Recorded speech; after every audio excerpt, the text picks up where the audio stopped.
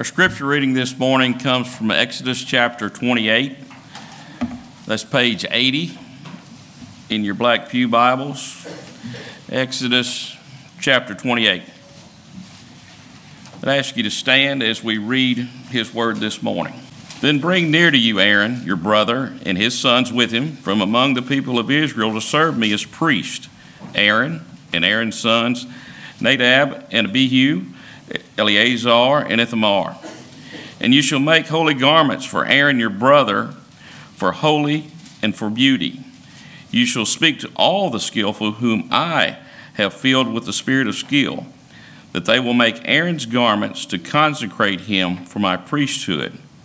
These are the garments that they shall make: a breastpiece, an ephod, a robe, a coat of checkered wood, a turban, and a sash. They shall make holy garments for Aaron your brother and his sons to serve me as priests. They shall receive gold, blue, and purple, and scarlet yarns, and fine twined linen. And they shall make the ephod of gold, of blue, and of purple, and scarlet yarns, and of fine twined linen skillfully worked. It shall have 2 shoulder pieces attached to its 2 edges, so that it may be joined together. And the skillfully woven band on it shall be made like it, and be of one piece with it, of gold, blue, and purple, and scarlet yarns, and fine twined linen. You shall take 2 onyx stones, and engrave on them the names of the sons of Israel, 6 of their names on the one stone, and the names of the remaining 6 on the other stone, in the order of their birth. As a jeweler engraves signets, so shall you engrave the 2 stones with the names of the sons of Israel. You shall enclose them in settings of gold filigree, and you shall set the 2 stones on the shoulder pieces of the ephod as stones of remembrance for the sons of Israel. And Aaron shall bear their names before the Lord on his 2 shoulders for remembrance. You shall make settings of gold filigree and 2 chains of pure gold, twisted like cords, and you shall attach the corded chains to the settings. You shall make a breastpiece of judgment and skilled work. In the style of the ephod, you shall make it of gold, blue, and purple, and scarlet yarns, and fine twined linen you shall make it. It shall be square, and doubled, a span its length, and a span its breadth. You shall set up in it 4 rows of stones. A row of sardius, topaz, and carbuncle shall be the first row, and the second row an emerald, a sapphire, and a diamond, and the third row a jacinth, an agate, and an amethyst, and the 4th row a beryl, an onyx, and a jasper. They shall be set in gold filigree, and they shall be of 12 stones with their names according to the names of the sons of Israel. They shall be like signets, each engraved with its name, for the 12 tribes. You shall make for the breastpiece twisted chains like cords of pure gold, and you shall make for the breastpiece 2 rings of gold, and put the 2 rings on the 2 edges of the breastpiece, and you shall put the 2 cords of gold in the 2 rings at the edges of the breastpiece. The 2 ends of the 2 cords you shall attach to the 2 settings of filigree, and so attach it to the front to the shoulder pieces of the ephod. You shall make 2 rings of gold and put them at the 2 ends of the breastpiece and on its inside edge next to the ephod. You shall make 2 rings of gold and attach them in front to the lower part of the 2 shoulder pieces of the ephod and its seam above the skillfully woven band of the ephod. And they shall bind the breastpiece by its rings to the rings of the ephod with a lace of blue, so that it may lie on the skillfully woven band of the ephod, so that the breastpiece shall not come loose from the ephod.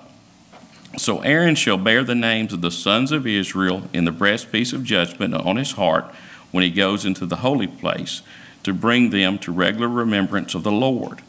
And in the breastpiece of judgment you shall put the Urim and the Thummim, and they shall be on Aaron's heart when he goes in before the Lord. Thus Aaron shall bear the judgment of the people of Israel on his heart before the Lord regularly. He shall make the robe of the ephod all of blue. It shall have an opening for the head in the middle of it, with a woven binding around the opening, like the opening in a garment, so that it may not tear.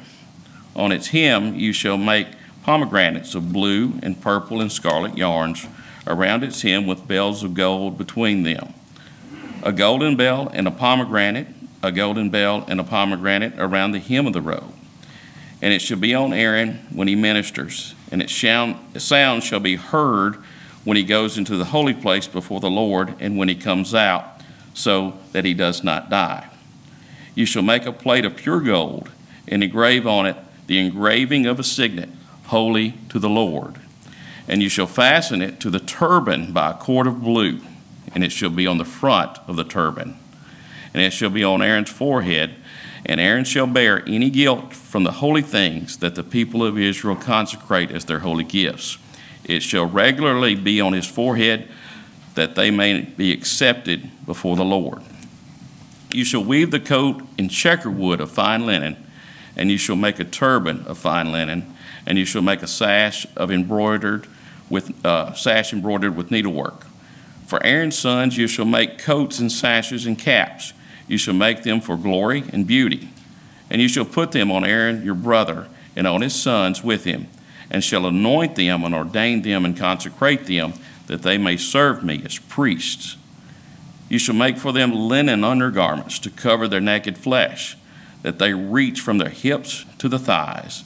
And they shall be on Aaron and on his sons when they go into the tent of meeting, or when they come near the altar to minister in the holy place, lest they bear guilt and die. This shall be a statute forever for him and for his offspring after him. Well, turning in your Bibles back to Exodus chapter 28.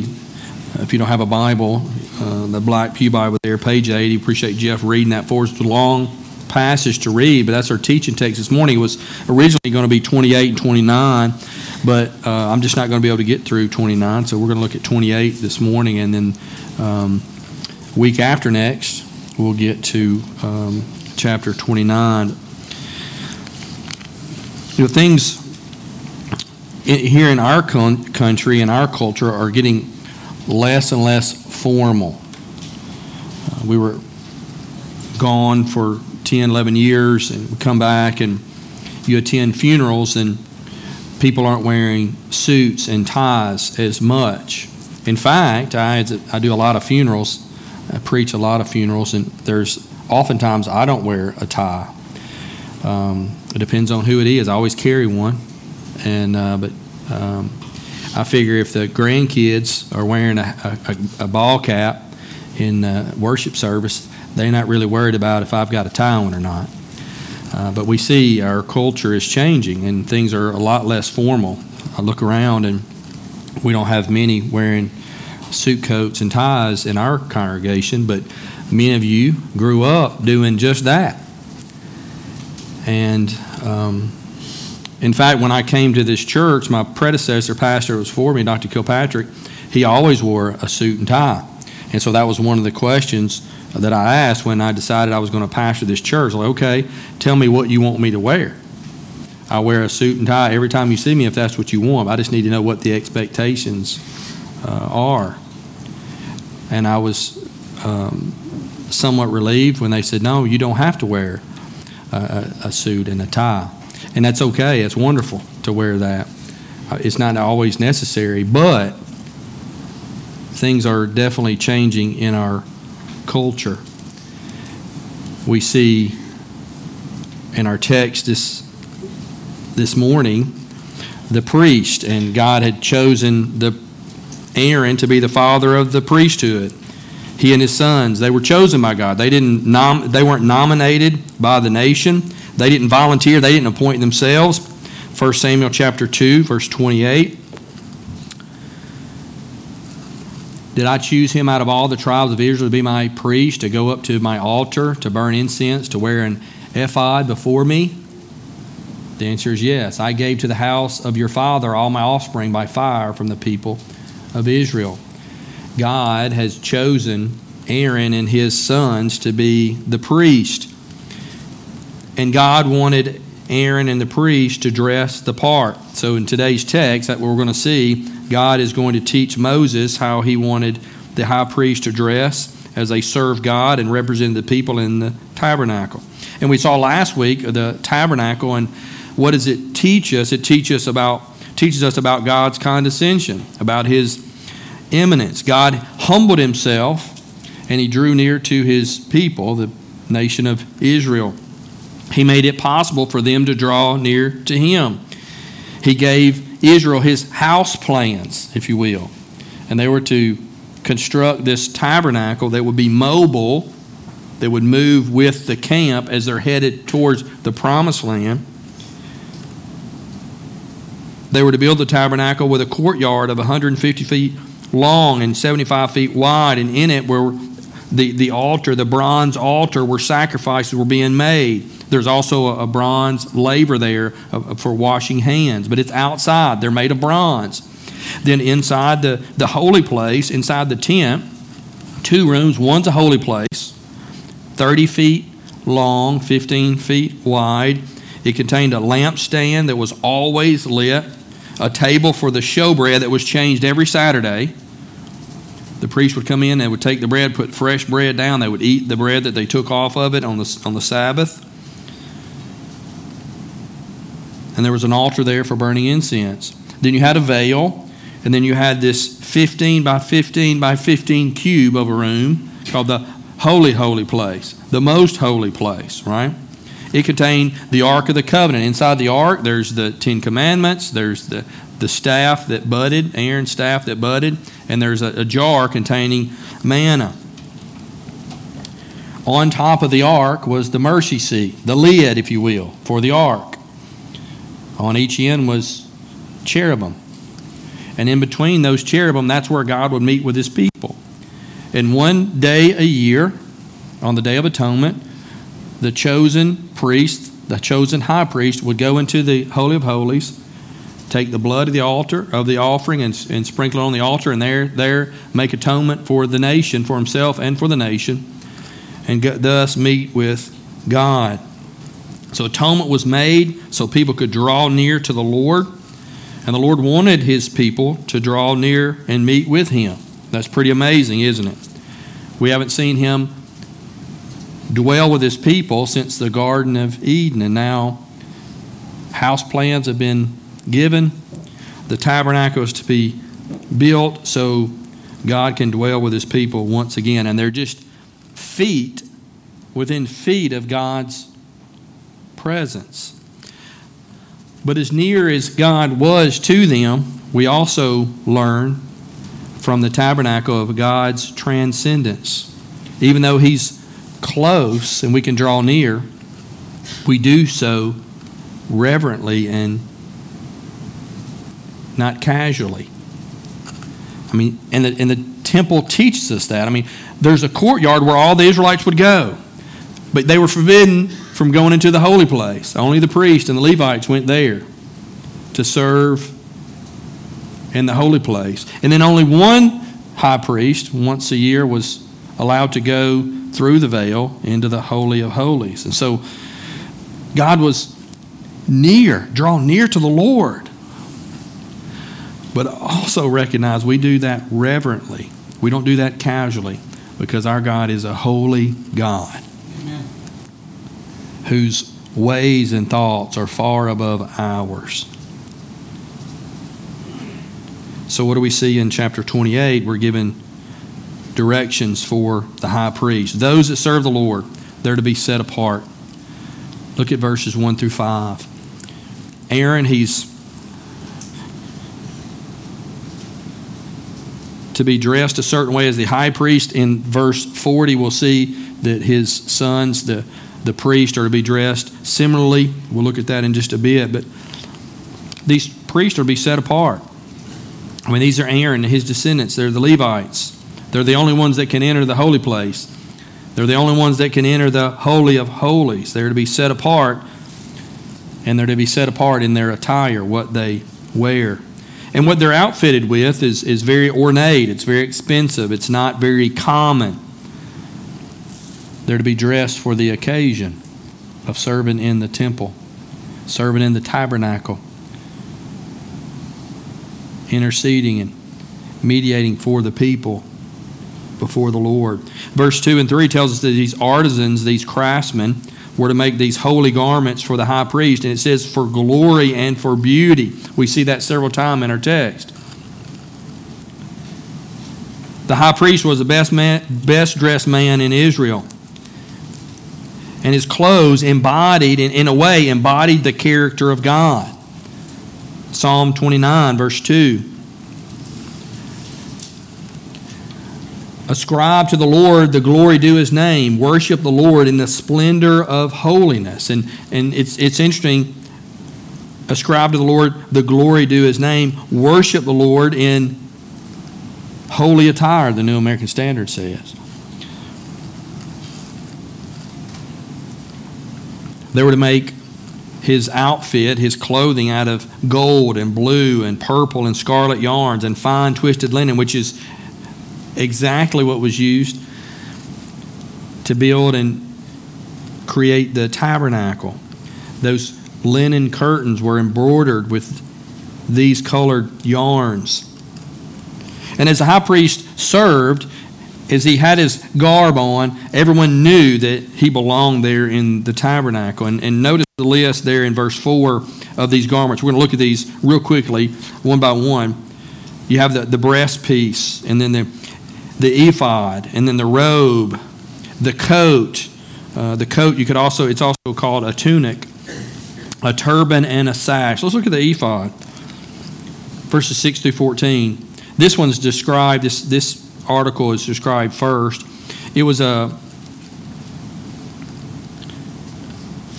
made of gold and blue, purple, scarlet yarns, of fine twisted linen, skillfully worked. It shall have 2 shoulder pieces attached to its 2 edges so that it may be joined together. What this is really I don't know, your kids ever do art? They have these smocks that they wear. It kind of slips over, and that's what this ephod looked like. It was a sleeveless apron or vest, if you will. It was made of this costly yarn. And on the shoulders here, there were these 2 onyx stones on each shoulder.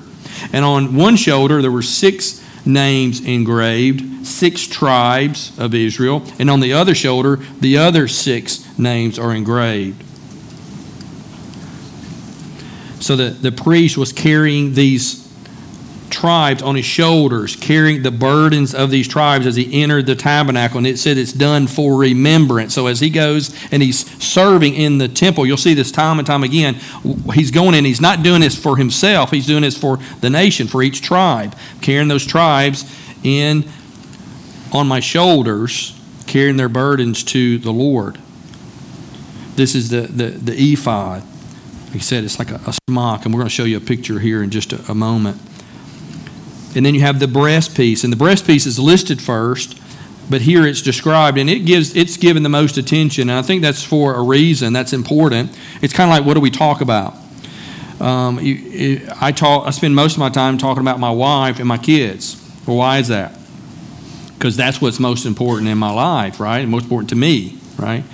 In my everyday life, that's what I'm going to spend a lot of my time talking about because they are important to me. The breastpiece, it's a pouch that was connected to the ephod, and it contained precious stones, 12 in fact. And it's interesting that these stones are named, and it's interesting where you find these stones elsewhere in the Scriptures. We'll look at it real quickly. Ezekiel chapter 28, verse 13. You were in Eden, the garden of God. Every precious stone was your covering. Sardius, topaz, and diamond, beryl, onyx, and jasper, sapphire, emerald, and carbuncle. And crafted in gold were your settings and your engravings. On the day you were created, they were prepared. It's interesting. Here we see that this being described, that filigree is one of the words that's used. It's in a gold setting. So you see those precious stones being mentioned. They were in the Garden of Eden. Also, when Jesus returns, consummation of all things, there's a new heavens and new earth. The new Jerusalem is going to be decorated with these same stones. Revelation 21. 18 through 21. The wall, this is the New Jerusalem, right? The wall was built of jasper, while the city was pure gold, clear as glass. The foundations of the wall of the city were adorned with every kind of jewel.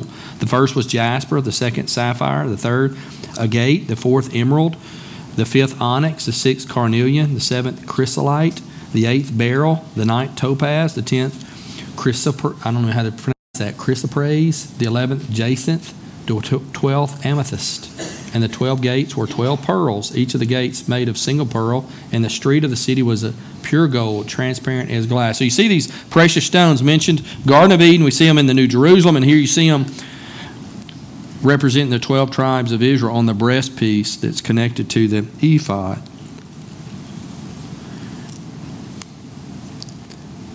Having these names on these precious stones signify the priests represented these nations, these tribes, this nation, as they went into the temple to serve. It brought the tribes front and center, reminding God of these names. Verse 29, it brings them to regular remembrance to the Lord. And it's not that God forgets. Does God forget anything? No, He's all-knowing. But what is it doing? It's symbolic, right? He has the nation, the high priest and the priest as they enter to serve. The high priest, especially with this breastplate on, he has the nation, the tribes on his mind. He's bringing them before God to minister. It's interesting in verse 29-30, on his heart is used 3 different times. He's thinking of them, their interests, their needs. He's not coming just to make atonement for himself, which he has to do, but he's coming to serve the nation of Israel, the 12 tribes. And notice on there, the Urim and Thummim are also placed in this pouch. It's called the breastpiece of judgment. That's interesting. It's always been interesting to me. In the Old Testament, we see many times decisions were made using the Urim and Thummim. They're like holy dice. I mean, that's kind of odd. It's like, it's like dice. It's how God would declare His will to His people. And we don't know how that's done exactly. But the Israelites knew that God would reveal His will this way. We see that throughout the Scriptures. Proverbs 16:33. The lot is cast into the lap, but it's every decision from the Lord. Speaking of God's providence, right? Speaking of God's sovereignty. And then we see it I have 3 different times that I want to mention today. There's many times this is used in the Scripture, but several times that God expresses His will to His people through the high priest as he uses this Urim and Thummim. Numbers 27:21. This is Joshua. Moses has passed away. Joshua is leading the new leader of the nation of Israel. And he shall stand before Eleazar the priest, who shall inquire for him by the judgment of the Urim before the Lord. At his word they shall go out, and at his word they shall come in, both he and all the people of Israel with him, the whole congregation. So he's getting direction where they should go. God revealing His will using the Urim and Thummim. Nehemiah chapter 7. This is after the exiles had left Babylon and they returned to Jerusalem. And they're going to rebuild the city. They're going to rebuild the temple, and that's what they did. But if you remember, the temple was destroyed by Nebuchadnezzar, and all the records were destroyed. Well, how do they know who was the priest and who wasn't? Who's of the line? Who's a Levite? Who's not? Well, how do they determine who was to serve in the temple? Well, they used the Urim and Thummim. The governor told them that they were not to partake of the most holy food until a priest with Urim and Thummim should arise. So we see that being used there. Another incident where we see it mentioned in Scripture, 1 Samuel chapter 28, verse 6. This is after God had rejected Saul because of his disobedience and his lack of trusting the Lord.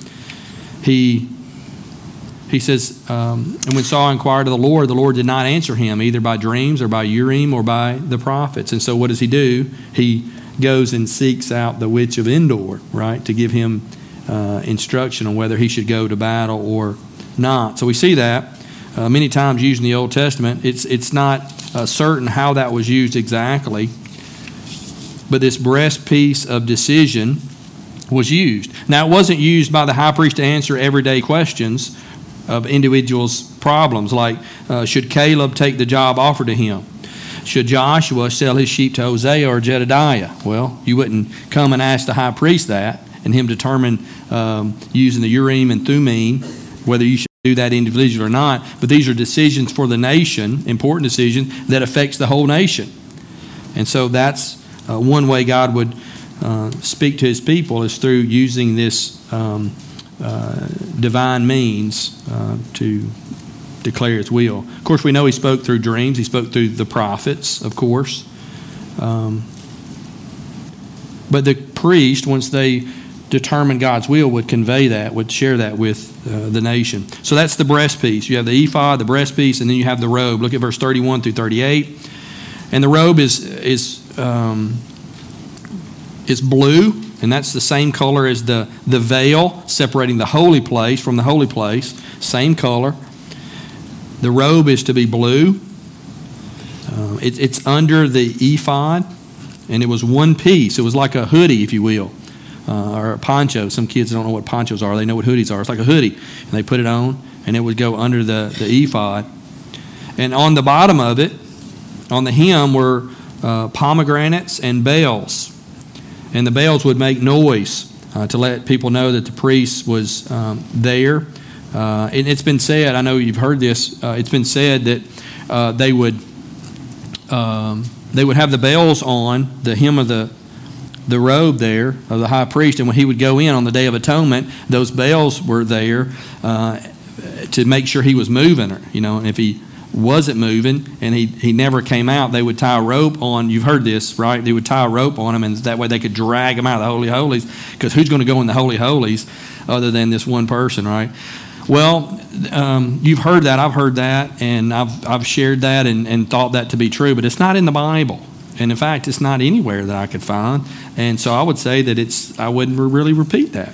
Sounds kind of cool, but I wouldn't say that that's biblical. But it sounds really, really neat. And it ought to be true maybe, but I'm not sure if it is or not. So that's not something we want to repeat. But the bells on the hem of the robe, they serve the same purpose. It's kind of like knocking on a door or ringing a doorbell. It lets you know that somebody's coming. And think about this. In those days, the king, you didn't enter the presence of the king unannounced or uninvited, did you? Brings to mind Esther, right? That's what she did. She said, I haven't been invited, but I'm going to go and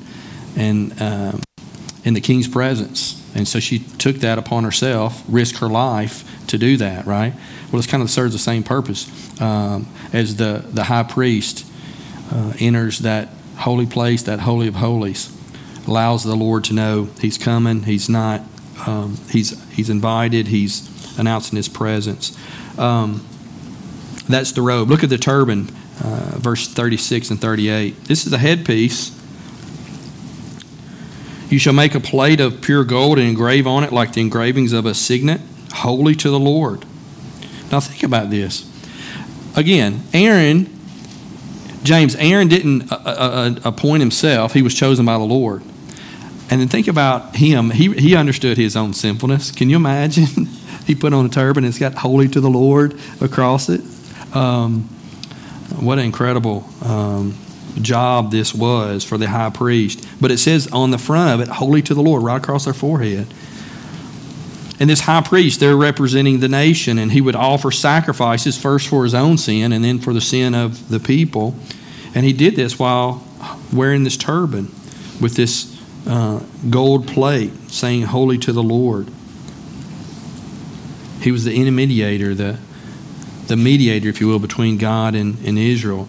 And I was thinking about this, why have this on his head? And what kept coming to my mind is, you hear that phrase, let the blood be on his own head. And we see that in Scripture. And what does that mean? I'll take responsibility for my actions, right? Let me punish for my own guilt. And see this man, this high priest having this gold plate, holy to the Lord. And he has an incredible task to go into the Holy of Holies and to make a sacrifice for him and for the nation. So you see this turban, it's headpiece, that's important. And then the coat or the tunic. Sometimes the ESV says coat. New American Standard says tunic, verse 39 through 40. And you shall wear the coat or the tunic in checker work of fine linen. And then you shall make a turban of fine linen. You shall make a sash embroidered with needlework. And so we'll see the picture. Do we have a picture of this? I know you'll see. You see the robe there, the coat, the tunic, right? That goes down to and they were barefooted, right? And we understand that, right? Moses was at the burning bush. Take off your sandals. You're on holy ground. Of course, you're in the tabernacle. You're on holy ground. But then you have the ephod, this smock, and then here you have the breast piece with all those 4 rows of 3 representing the tribes. Then you have this turban with the headband on it. But this is the get up, if you will, the garments for the high priest. And think, well, what's the significance of this? We're going to talk about that in just a second. Look at verse 40. For Aaron's sons you shall make coats and sashes and caps. You shall make them for glory, again, and for beauty. And you shall put on Aaron your brother and his sons and him, and shall anoint him and ordain him and consecrate them, that they may serve me as priests. We'll talk about that next week, this consecration of the priest. But look at verse 42. This is kind of interesting. You shall make for them linen undergarments to cover their naked flesh. They shall reach from the hips to the thighs, and they shall be on Aaron and on his sons when they go into the tent of meeting, or when they come near the altar to minister in the holy place. This is interesting. Lest they bear guilt and die.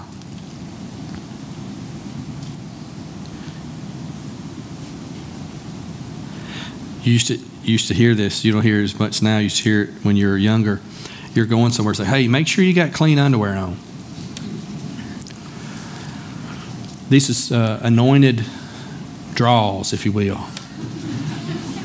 Kevin, it seems more like boxer briefs. Okay, boxer briefs that the priest had to wear, and we'll see why that is. We've already talked about that as they walk the step. We'll talk about that later. What's the purpose in this? But it's just to be modest. Make sure there's modesty there. But it's interesting. Verse 43: lest they bear guilt and die. Pretty important stuff. They didn't wear these things just as they were told. They would die as they ministered there before the Lord. Okay. This is not the most exciting text if you're reading, and as you're reading through it, as Jeff's reading through it, you're like, okay. And this is when you're doing some of you are doing chronological Bible reading, you're like, you get to this part and you're just kind of doing the fast reading skim kind of thing. What's the significance for our lives? Well, let's just talk about that. I think there's some things we can learn from this text. And as you do expository preaching, you preach through all of Scripture because, Adam, all Scripture is profitable and is useful. And I think we'll see after we finish here today, this is helpful. Well, let's think about us as New Covenant believers.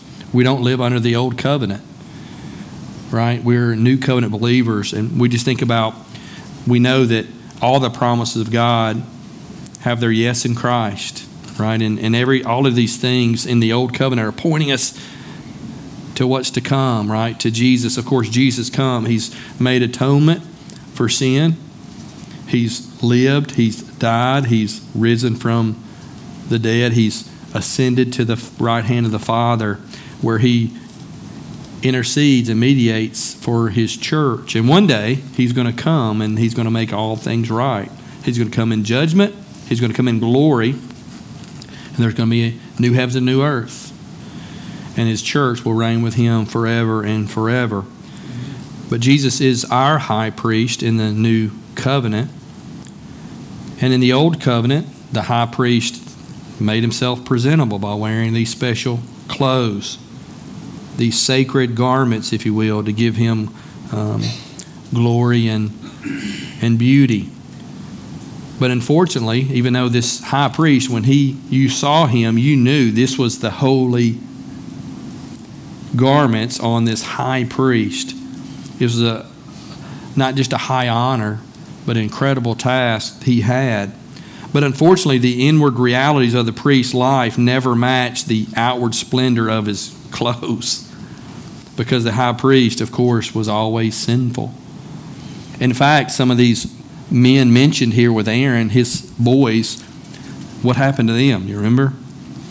They were killed by the Lord because of their sin.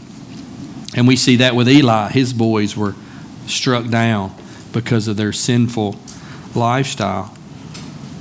But enter Jesus Christ, right?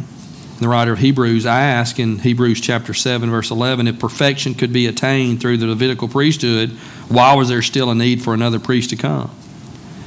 See, the old priesthood under the old covenant was lacking. And the high priest, what are they? They're a symbol. But Jesus is the reality. Jesus does all the things for us that the high priest did for Israel. He bears the burden of our sin on his shoulders. He carries our concerns close to his heart, representing us before God, and he does his priestly work as he stands in perfect holiness. So we are holy to the Lord. Jesus came in holiness and in glory and in beauty, so there's no need to wear all the elaborate breastplates and the ephod. And when sacrifice was made, it was himself that he offered once for all. This priest is perfect, holy, without spot or blemish. He is more beautiful than anything in all creation because he shines with the glory of God's divine nature, because he is, in fact, God himself.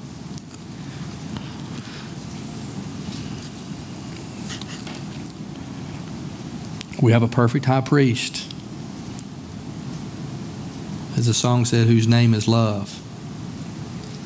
He came to make atonement for us once for all.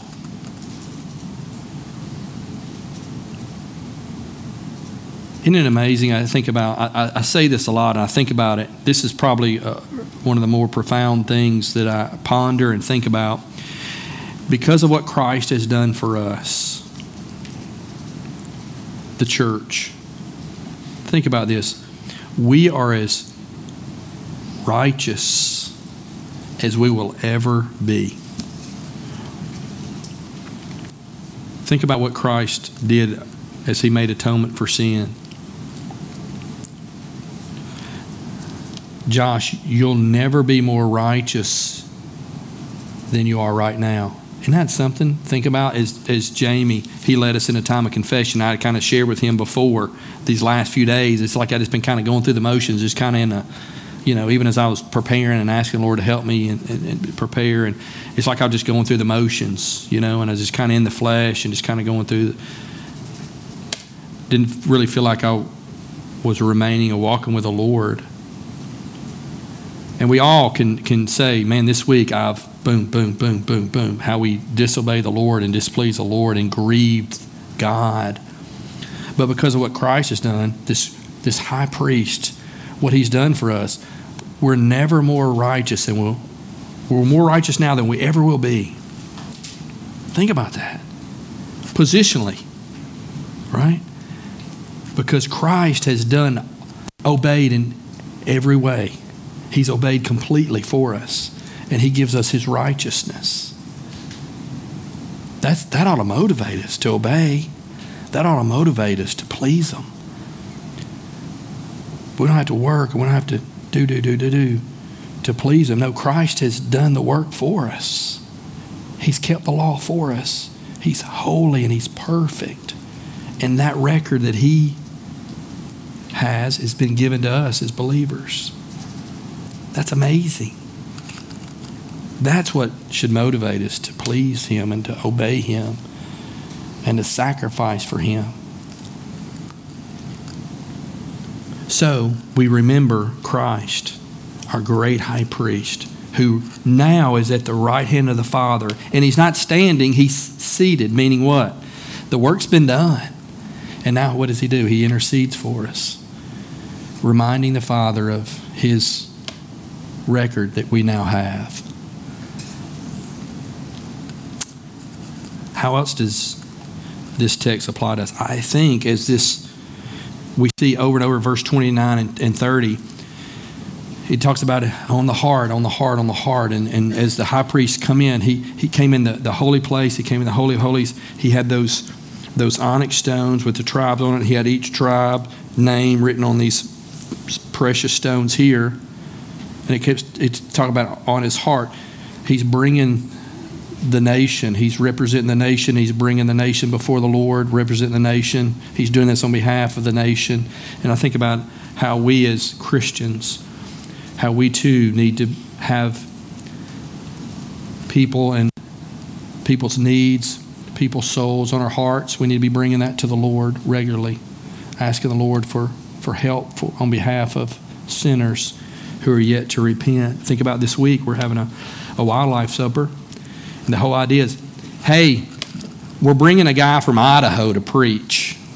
And he's going to preach the gospel. He's driving a long way to preach.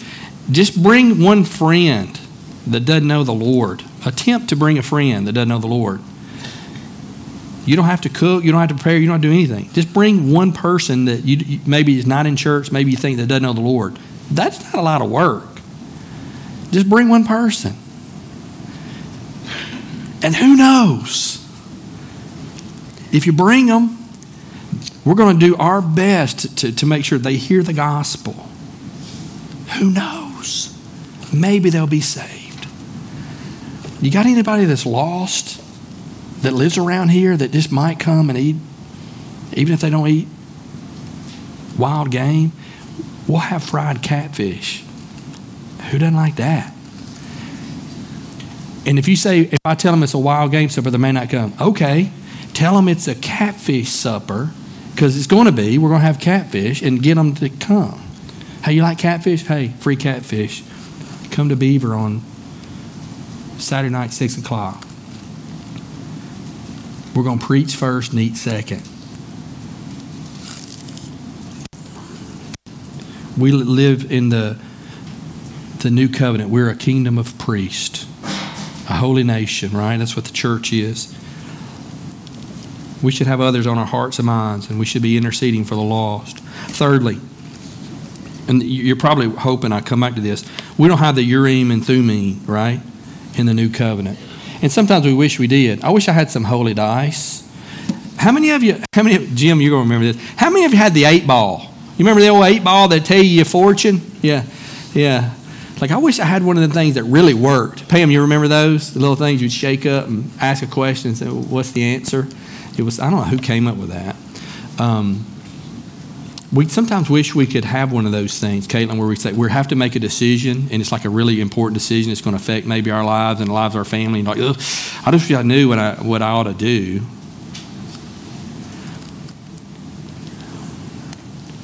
Should I take this job? How should I invest this money? Where should I go to school? Should I buy this property or should I not? Should I buy this car? Should I buy that one? I want to buy the car that's going to last that's going to drive like 250,000 miles before it breaks down, right? God, is it this car or is it this car, right? Sometimes you just wish you had somebody telling us those things or had a way to know what's best. But now under the new covenant, God doesn't speak through Urim and Thummim. He didn't speak through prophets. He didn't speak that way. How does he speak? Hebrews chapter 1. We have that text, Hebrews 1, 1 and 2. It's really, really clear. It couldn't be any clearer. More clear than this. Long ago, speaking like old covenant times, right? Long ago, at many times, in many ways, God spoke to our fathers by the prophets. But in these last days, he has spoken to us by his Son, whom he appointed the heir of all things, through whom also he created the world. So he's spoken through Christ. And you say, well, Jesus is not here in the flesh. No, but he's given us his word, which we have, right? And then we see throughout the scriptures, 1 Thessalonians chapter 4, verse 3 through 5. How do we know God's will? What's God's will for our lives? For this is the will of God. What's the God's will? Your sanctification, that you abstain from sexual immorality, that each one of you knows how to control his own body in holiness and honor, not in passion of lust like the Gentile. Gentile, anytime you see that word, think lost person who do not know God. Hey, if you're thinking about being sexually intimate with somebody that you're not married to, it's really, really obvious that's not God's will for your life. And so by doing that, you're rebelling against the Lord, right? 1 Thessalonians chapter 5, 16 through 18. Rejoice always, pray without ceasing, give thanks in all circumstances. Why? For this is the will of God in Christ Jesus for you. You being the Thessalonians, right? The believers there in Thessalonica, but wow. God's will for you and for me as well. How does God speak to us? We taught through this all last semester in the fall on Wednesday nights. How does God speak? And we're like, man, does God speak this way, that way? How does God speak? And some of the ways we in the first day we said, how does God speak to you?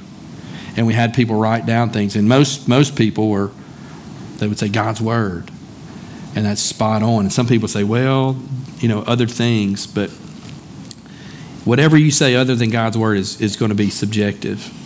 I'm praying, I just had this feeling, right? Well, you can say I have this feeling about just about anything, and you can't really prove that that's the Lord. I'd stay clear of that. Or we have these ridiculous things that happen, and they happen all the time. I've been praying, asking, make a decision about should I marry so-and-so? Man, is this a person that I ought to marry? And I'm driving down the road and had a detour sign. A tree was over the road, and I had a detour, so it detoured me. And guess the first road I turned on was, the name of the road was Windy Drive. Thank you, God. You've answered my prayers. I'm going to marry Wendy. People discern God's will like that. That's real scary. Don't do that. That's not how we discern the will of God for our lives. How do we know God's will? The only non-subjective way we know God's will is read His Word. Let me read this. It says we read God's Word because what God's Word is truth. It never changes. And now we have the Spirit of Christ living in us. And you know what the Spirit of Christ does? It illuminates the Word of God. Helps us to understand it. Helps us to know how to apply it to our lives. So what do we do? That's one thing that's our heartbeat here at our church. We want to sing truth. You recognize we get here, we sing truth, and then in between songs we read a lot of scripture, and people are teaching what? Truth. And I love the way we do things because it's a teaching moment. It's not like, all right, we're going to sing 3 hymns and take up the offering. No, it's a teaching time. Teaching truth. It's got to be Bible. It's got to be Bible. It's got to be Bible. Right? And even things we read books. I tell people all the time, our small group leaders, we're always, as a matter of fact, guys, I got a pile of books on my desk for you. We need to be reading good stuff. But what do? We always read whatever we read written by man. What do? We compare it to the Scriptures, because this is true. We know. This may or may not be.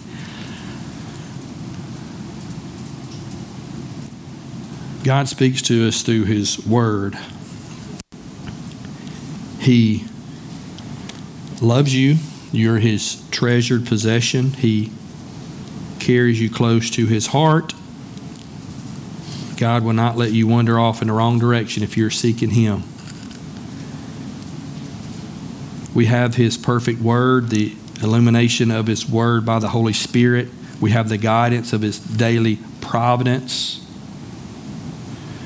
I pray this all the time.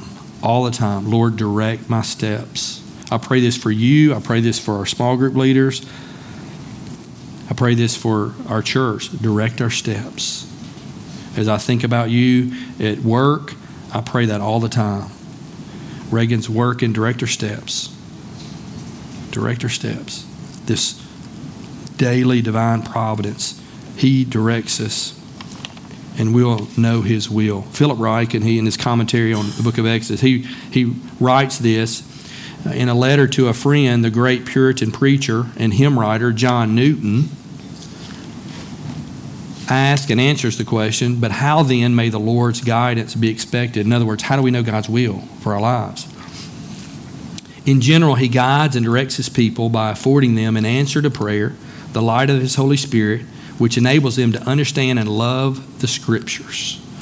The Word of God is to furnish us with just principles, right apprehensions to regulate our judgments and affections, and thereby influence and direct our conduct. They who study the Scriptures in a humble dependence upon divine teaching are gradually formed into a spirit of submission to the will of God and discover the nature and duties of their several situations and relations in life. By treasuring up doctrines, precepts, promises, examples, and exhortations of Scripture in their minds and daily comparing themselves with the rule by which they walk, they grow into an habitual frame of spiritual wisdom. How do we know God's will? We're not throwing the holy dice.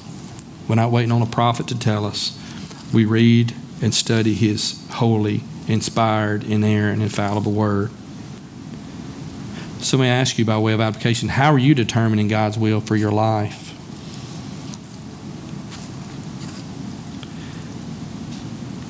Are you studying the Scriptures? Are you drawing near, memorizing Scriptures? Are you meditating on it day and night? That's how we know God's will. If you say, Pastor Shane, I want to know the Lord's will for my life concerning this, I might say, tell you different things, but I'll say, read your Bible. Intake of the Word. As we take in His Word, what do? We know Him. We know His will, right? So that's part of our application for today. Remember, Jesus, He's our great high priest. Aaron, the high priestly order, that family line, the Levites, they're the symbol, and Jesus is the reality. We live under in the new covenant era. Maybe you're here and you've explained about what Jesus has done. Maybe you're not a believer. Maybe you discern you don't really care about God's will because you've been living for yourself all these years. I tell you, God loves His people. He's created you. He's given you an emptiness in your heart that only He can feel. He set eternity in your heart. If you're empty and wondering, there's got to be more to life. Yes, it is. He wants you to know Him, and you can only know Him just as that high priest would go in and make atonement for sin so the nation of Israel could dwell with God. Jesus, the great high priest, has made atonement. He lived a perfect life. He died on the cross, made a sacrifice. That sacrifice was Himself, this holy, unblemished Lamb of God. He bore the wrath of the Father. He was buried. On the third day, He rose from the dead. Some 40 days later, He ascended to the Father. One day, He's coming back to judge sinners and to live forever with His church. If you've yet to repent and trust Christ's work on the cross as your own, I encourage you to do so today. God loves you. He wants sinners to repent. And so I'm encouraging you today, repent and trust Christ's work on the cross as your own. He died, He rose from the dead, so sinners could be reconciled to God. And so God could once again dwell with you. See, all of us who are a part of the church, all of us who are believers who've repented and trusted Christ, the Scripture says that we're a temple of the Holy Spirit. God seals us, Ephesians chapter 1. We're sealed with the Holy Spirit.